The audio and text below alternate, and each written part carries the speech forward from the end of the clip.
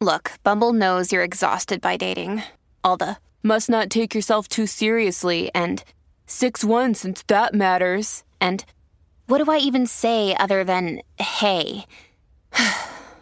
Well, that's why they're introducing an all-new Bumble, with exciting features to make compatibility easier, starting the chat better, and dating safer.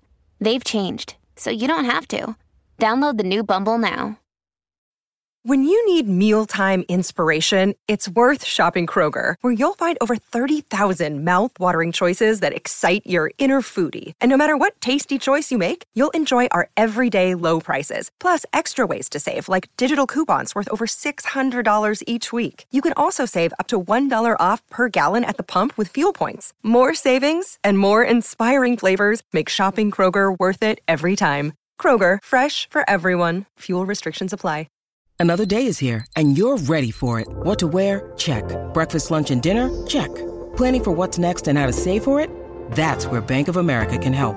For your financial to-dos, Bank of America has experts ready to help get you closer to your goals. Get started at one of our local financial centers or 24/7 in our mobile banking app. Find a location near you at bankofamerica.com/talktous. What would you like the power to do? Mobile banking requires downloading the app and is only available for select devices. Message and data rates may apply. Bank of America N.A., member FDIC. Roger, Roger. It's unfair. We would be honored if you would join us. Hey everyone, how are you all doing today? So this video is kind of interesting.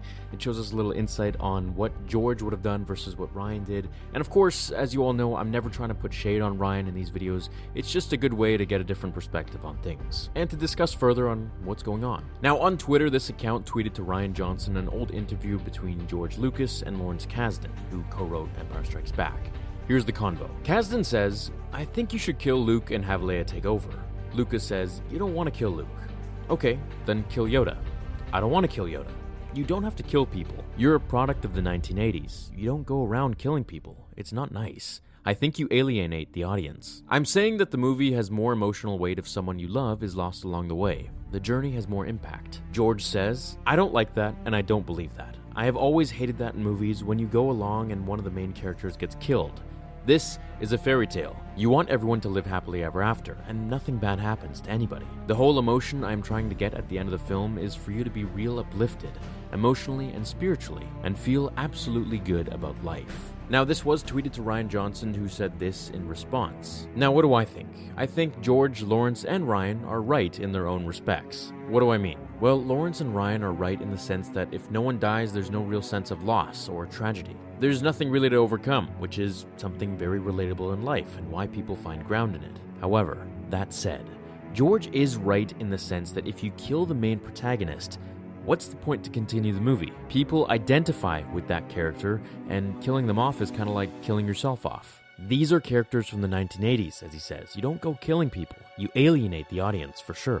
The point of George making these movies was for good to triumph over evil. That's why in Empire Strikes Back we saw Luke fail, and then he came back stronger. I think George is a huge believer in relating his films to life, as he should. You try to do something, you fail, you go away for a bit, you work hard at it, and you come back to succeed. In the case of Star Wars, you come back to save the galaxy and your friends, just like Luke did. The Last Jedi played along those lines. However, it not only killed Luke, but it killed him in kind of the lamest way possible. Where he ignited hope in the rebellion by force projecting himself across the galaxy towards his evil nephew, it would have had much more impact and weight if his death had more significance. For example, if he died to save Leia, or to save Kylo's life in some way against Snoke, to tell him to never lose his way, or something like that his grandfather would have been proud of him. This would have ignited hope into him and the people and would have changed him. Then that would have carried more power in his death, somehow. However, just force projecting yourself when you're an elite Jedi Grandmaster and then vanishing was something that could have been avoided or changed, in my opinion. I think Luke should have been so strong, maybe not as strong as he was in Legends, but so strong that he could force project himself anywhere and be okay.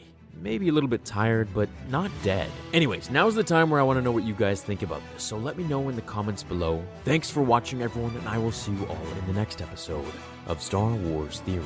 Until then, my fellow Jedi and Sith friends, remember, The Force will be with you always.